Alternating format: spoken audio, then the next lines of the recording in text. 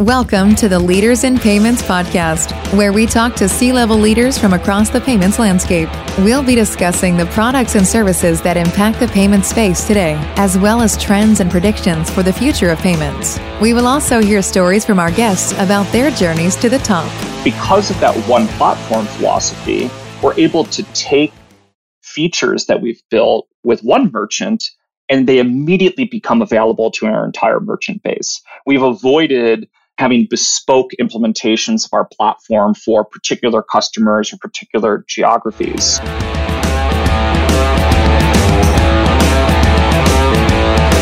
That was Brian Damier, the president of North America for Adyen, and he is our special guest this week. This is episode 47 of the Leaders in Payments podcast, and I'm your host, Greg Myers.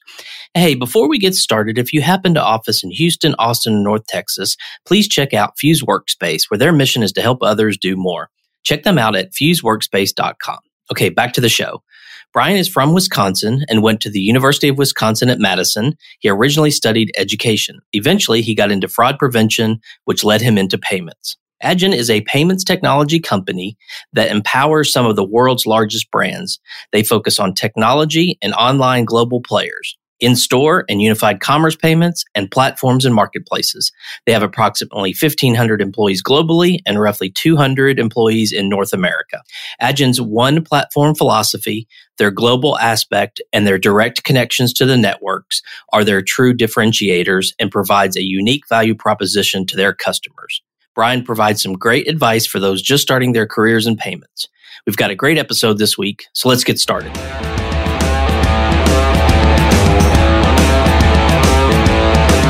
Hi, Brian. Thank you for being here and welcome to the Leaders in Payments podcast. Thanks for having me, Greg. Looking forward to it. Absolutely. So let's dive right in. Tell our audience a little bit about yourself, maybe where you grew up, where you went to school, where you currently live, a few things like that. Yeah, happy to. I'm from the fine state of Wisconsin, so I come from the Midwest. Went to the University of Wisconsin at Madison. And actually, I got a background in education. I always joke that no one gets a degree in payments. So I originally studied education, started out in support functions, which brought me into the really exciting world of fraud prevention, which tangentially got me into the area of payments. So started out in the Midwest, growing up in corn country, and now I'm here in California empowering merchants with payments technology. Awesome. Well, let's discuss Adyen. So tell our audience what Adyen does. Yeah, so Adyen is a payments technology company. We empower some of the world's largest brands to process payments all around the world. I like to say that we're a technology company doing bank things in an industry of a lot of banks trying to do technology things. We have three main focus areas. The first would be to focus on technology and online players going all around the world. Think a Microsoft. A Microsoft has dozens of different product units across many, many different countries. And in each of those countries and in those business units, they have different payments needs. Next to that, we have in-store and unified commerce payments. How do you merge the channels between traditional point of sale, online, in-app, which is becoming even more important under COVID? And we're working with really great merchants like Subway, for example, to do that. And then finally, there's the newer area of platforms and marketplaces where we empower platforms like GoFundMe and eBay with not only the best payments technology in the world, but also onboarding of subsellers onto their platforms and the facilitation of payouts to them.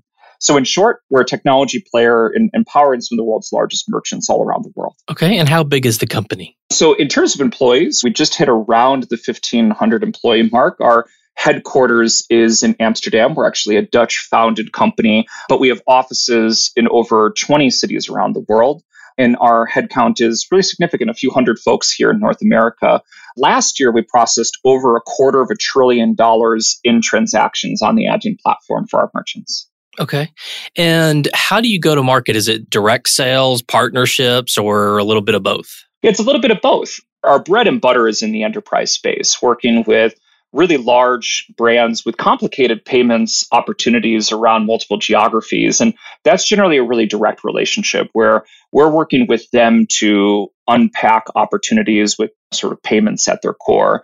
But increasingly, as we focus on the mid-market segment of merchants, as well as just the overall partner ecosystem, especially in the retail space, we're finding more and more that we're working with that partnership ecosystem to introduce merchants and bring the power of the Adyen platform to them. And you mentioned COVID, so I'm going to ask about that. How has that affected your business?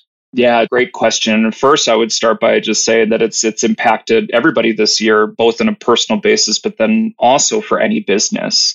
At the height of COVID, let's say when all the lockdowns started, we saw two really pronounced changes. One was in the travel and airline sector. We processed for a large number of online travel agencies and airlines around the world. We obviously saw the volume for those merchants go down significantly. And we also saw in-store volume go down as well as lockdowns happen. Very interestingly, though, is that at the same moment, especially for retailers, we saw a substantial 60% increase in overall e-commerce volume for those merchants on the platform, which meant that as consumers were staying at home and stores were closed, they were moving online. And what we found is when we looked at the cohort analysis of those consumers, many of them were net new. They were previously hesitant consumers that weren't yet focusing in online interactions, but they were being forced to effectively by the pandemic. So what have we been focusing on during this? First and foremost, we're just here to be a very good partner for our merchant partners who are going through a difficult time. This is important in particular for the travel segment. But then as retailers have been opening up, they've been focusing on two things. First and foremost, taking those digital channels and beefing them up. During COVID, a channel for a retailer that might have been maybe 5 to 10% of their revenue is suddenly half or even more than half in some cases. So focus on bringing excellence into that channel for them, but then also bringing touch-free and contactless payments into the in-store environment.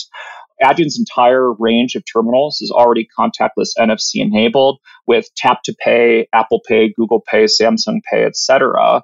But then also next to that, we've been launching QR code driven flows with our merchants so that consumers can avoid touching the terminal entirely. We've been doing sort of homegrown QR code driven flows with our merchants, but then we're also finding that our payment method partners like PayPal and Venmo, as well as Affirm and others, are starting to bring QR codes into the fold. So we've been focusing a lot on basically adapting with our merchants during this really challenging time. Yeah, that's great. You mentioned that a lot of the new business online has been net new customers. Do you have any research or any indication, are those older customers or are there a different demographic that has decided suddenly that online is, I won't say their only choice, but in some cases, their only choice? Do you have any idea what that demographic looks like? Yeah, I mean, how can we get past anecdotes, right? I can give you an anecdote. My mom never bought groceries online before, and during the pandemic, she's only doing it that way. And I think the $1 million question is, are they going to continue with that behavior or will they go back to their old ways? And I think the assumption will be it will be somewhere in between. But to get out of the anecdotal world and get into numbers, Adyen actually did an analysis and a survey with consumers. 41% of consumers said that they're going to shop online more than they did after the pandemic than before the pandemic. And to your question, Greg, when we look at the demographics within that, 58% of millennials said they would, 37% of Gen X, and 30% of baby boomers. So a third of baby boomers said that they will buy more online after the pandemic than when they did before.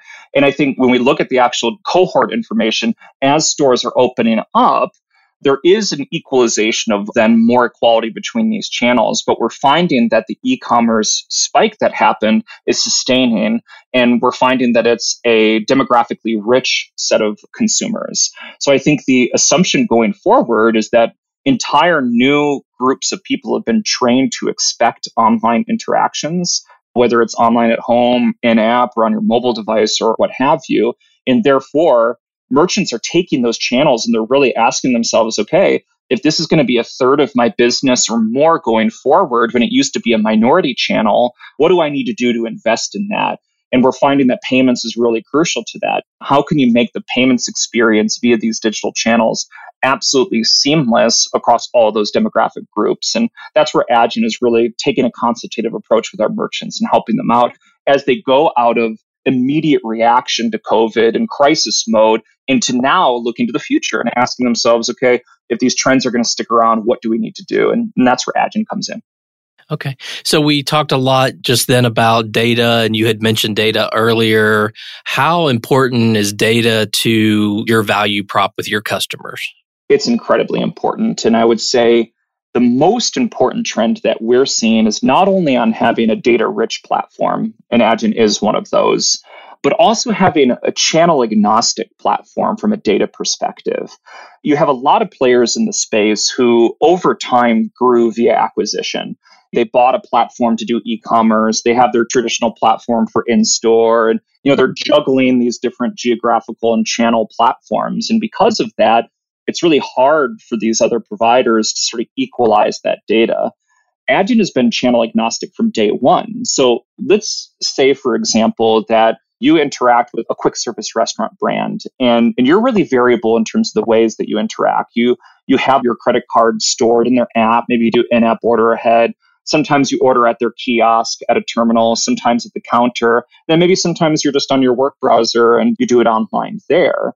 What we're able to do for those merchants is recognize that card across all of those different sessions as the same card with a channel agnostic token.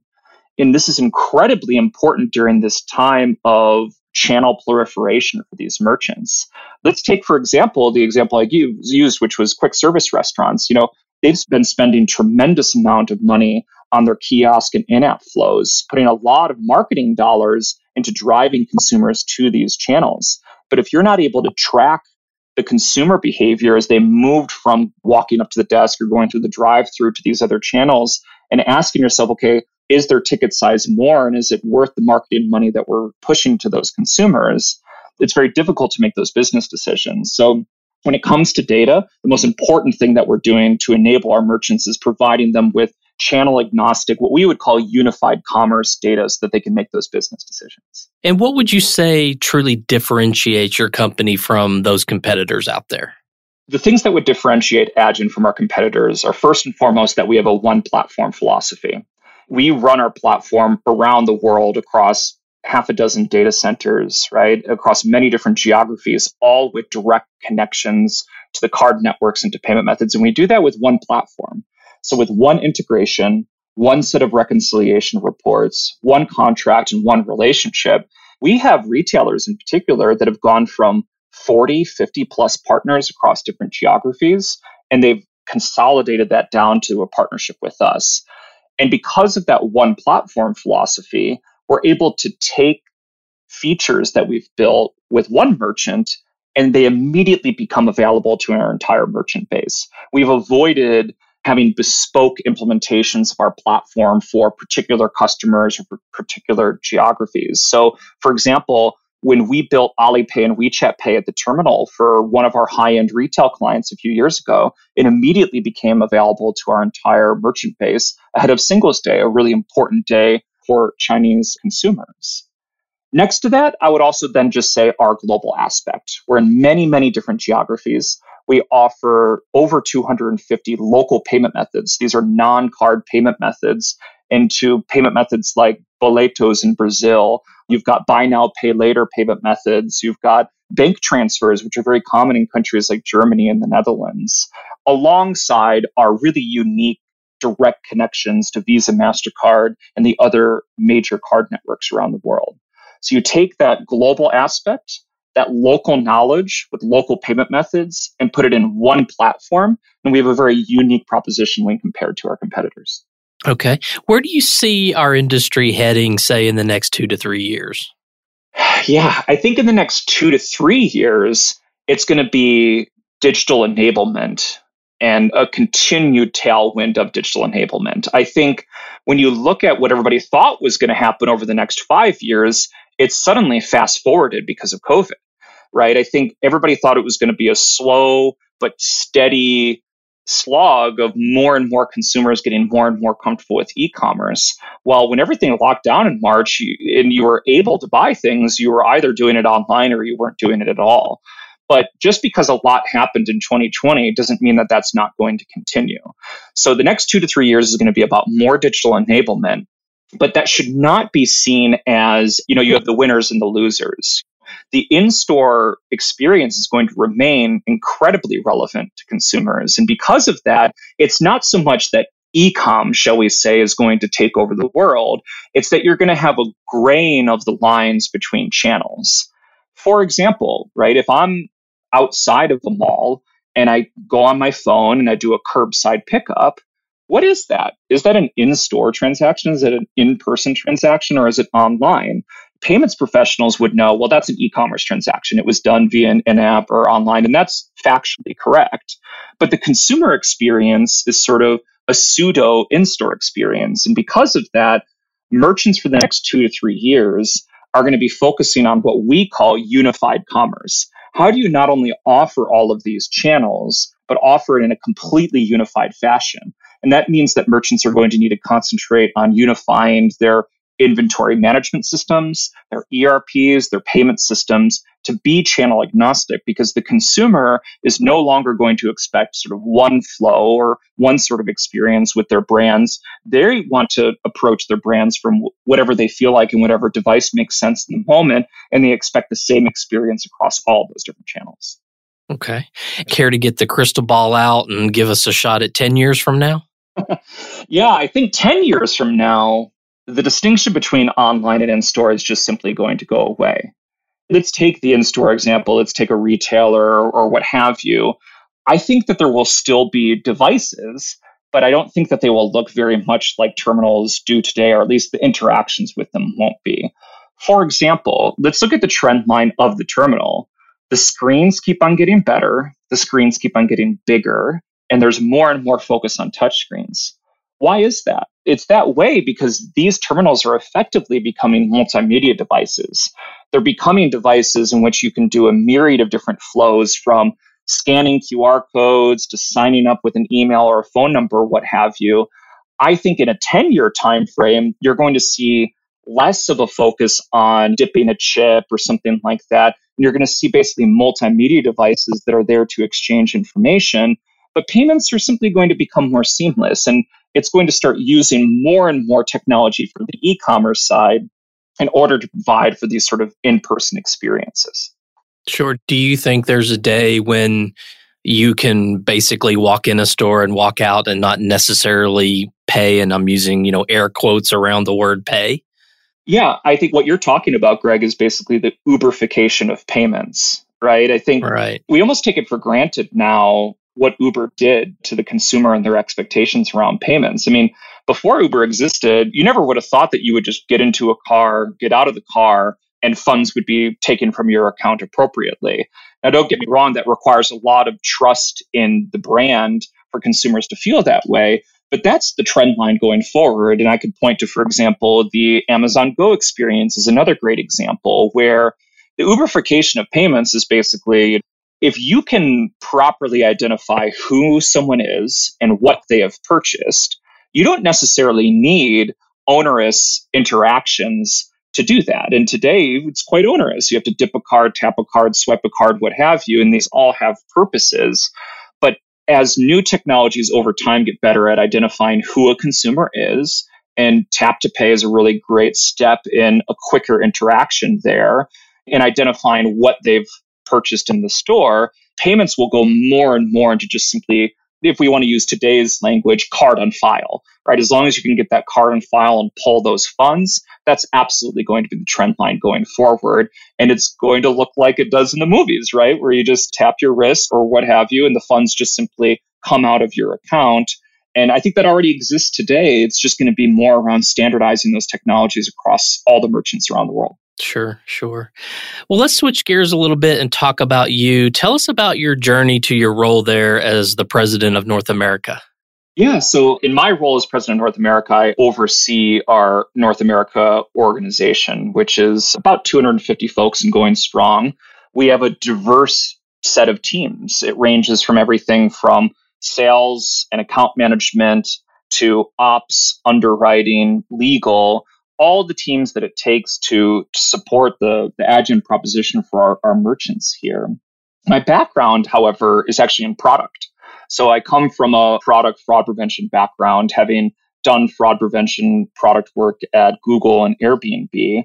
I actually started in our headquarters in Amsterdam as Adyen's first product manager and focused on building out a product organization. But the interesting thing is, if you're focused on enterprise, which has traditionally been Adyen's bread and butter, product teams are very much part of that customer interaction. In fact, in my previous role the last few years, I clocked 120 plus flights a year, just going out and seeing our merchants and building with them. So that set a really good groundwork for me earlier this year in January to take on the North America role, which is a general management role in our organization here. Okay. What are some things you're passionate about? So maybe pick one work-related item and one non-work-related item. Okay. I'll go straight payments nerd on the work-related one and say I'm actually really interested in just the evolution of e-commerce technologies, in particular, the cross-section of different EMV co-specs and how they're going to change how payments works online over time.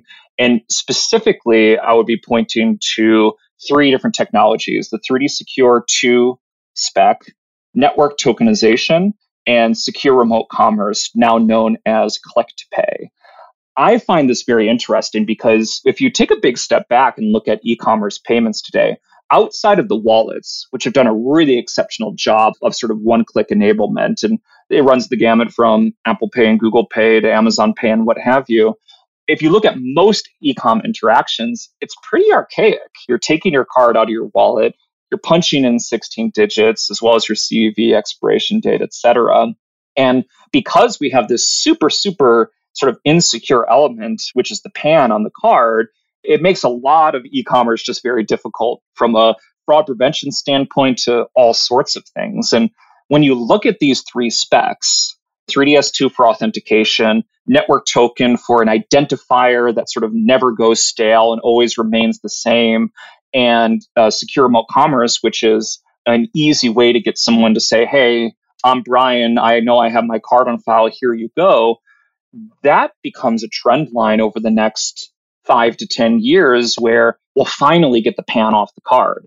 We'll finally get away from punching in these 16 digits. And I'm very closely watching as these 3 technologies evolve and as Adyen invests in them with our merchants to really see e-commerce as a very, very different thing in the next 5 to 10 years. I personally find that very exciting. Okay. And what about on a personal level? On the personal side, I love travel. It actually, I just said, I did 120 plus flights the last couple of years, mostly to see our merchants, but then I got to see the world on top of that. And interestingly enough, COVID has been a good opportunity to take a step back, appreciate spending a weekend at home and whatnot. That being said, I moved back to the States in January, bought a car, of course, and then have put on 15,000 miles on it in the last 10 or 11 months. So I just can't get the travel bug out of me. I always want to be someplace new. Okay. Has it been pretty painful not being able to jump on an airplane? It was the first few months, and then you look back and you ask yourself how you squeezed yourself into that seat for dozens of hours and all of that. And it's going to be quite interesting to see how the world of travel changes, especially in a business context later. I mean, take a quarterly business review, which is a chance to meet people in person. We do them all the time in our business, and they've all been happening virtually now. And I think we're going to do a lot of them in person, but I wonder how often we'll just lean on Zoom going forward to have some of these interactions. So I'm keen to see how travel evolves after COVID. Yeah. I've read a good bit about the expectations there. It's kind of interesting. And I guess you guys play in that space. So one way or another, it's going to affect you no matter what happens, right? Absolutely. I mean, we're closely watching the dynamic of airlines and just the travel sector overall. The good news there is that there is eyesight on recovery in terms of overall volume across online travel agencies and airlines. We've actually released to the market data in terms of how that's impacted our business, and it's had actually a very minor impact in the grand scheme of things on our business. I do think the very interesting question in the long run is going to be on business travel. And I think that has less to do with the impact on payment providers and Adyen and more to do with the bottom line of the airline, since that's such a lucrative segment for them. Sure, absolutely. Well, you mentioned this earlier about not getting a degree in payments, and none of us have, you're right. And it's interesting, when I started in this industry 15 years ago, I sort of just fell into payments. It wasn't like I seeked it out. It just happened to happen. And I think the difference today is that kids in college can take fintech courses. They can learn about the industry. And I think some of them look at it as a career opportunity. And it's so much different today with all of the investment in the industry and, how fintech and technology and payments has all become sort of a sexy place to work. So what advice would you give someone coming out of college today if they wanted a career in payments? What would you tell them to do? Yeah, it's a great question. I never thought I would see the day when fintech is a sexy space to be in, but I would agree completely. I think in fintech is such a wide area, right? You've got merchant-facing payment processing, which is Adyen's business, all the way to consumer-facing neobanks and everything in between. There's a lot going on in this area.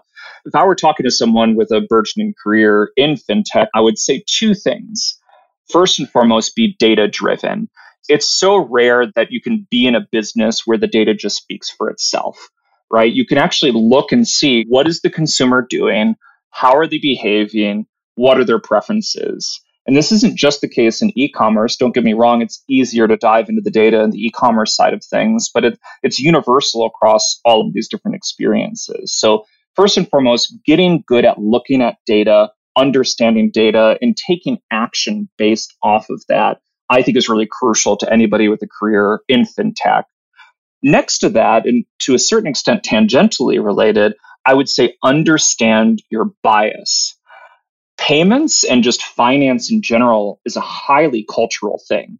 Americans, I've got 4 or 5 credit cards in my wallet. I would never hesitate to use any of them. A German is going to highly prefer paying with cash or even online, maybe doing a bank transfer. It's very common in Brazil that you would actually print out a barcode and then go pay in cash at a convenience store down the street. In China, no one takes out a card out of their wallet to pay. They're going to scan a QR code and pay with Alipay and WeChat Pay.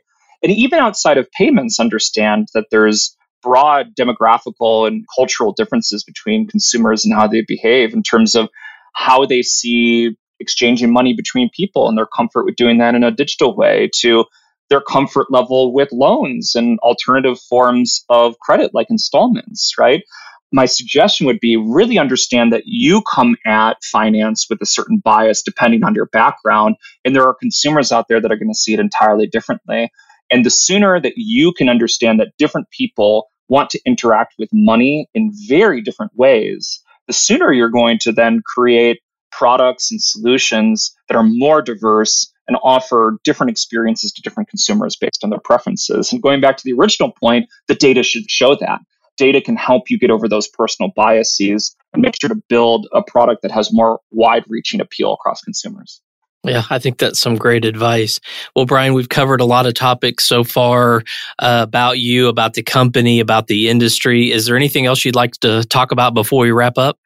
The only thing that I would note here, right, is that we're at an inflection moment. And I think when it comes to COVID and when it comes to how the world is doing right now, I think we need to take a big step back and remind ourselves that it's not all about business. It's not all about payments. We should be concentrating on being there for our families, concentrating on the health of our people and getting solutions out there. That goes without saying. But the one thing that I would say next to that is when we do then put our business context onto the overall situation, I think it's really worth taking a step back and looking at 2020, and merchants in particular are going to be asking themselves, okay, we got through this, but what does this mean now? And I think at the end of the day, this trend for the next 5 to 10 years of channels merging and graying and digital enablement happening is only going to speed up over time. So my one closing thought and suggestion would be for folks to take a reflective moment, look back, and ask ourselves how this is going to change the world, because it certainly is. And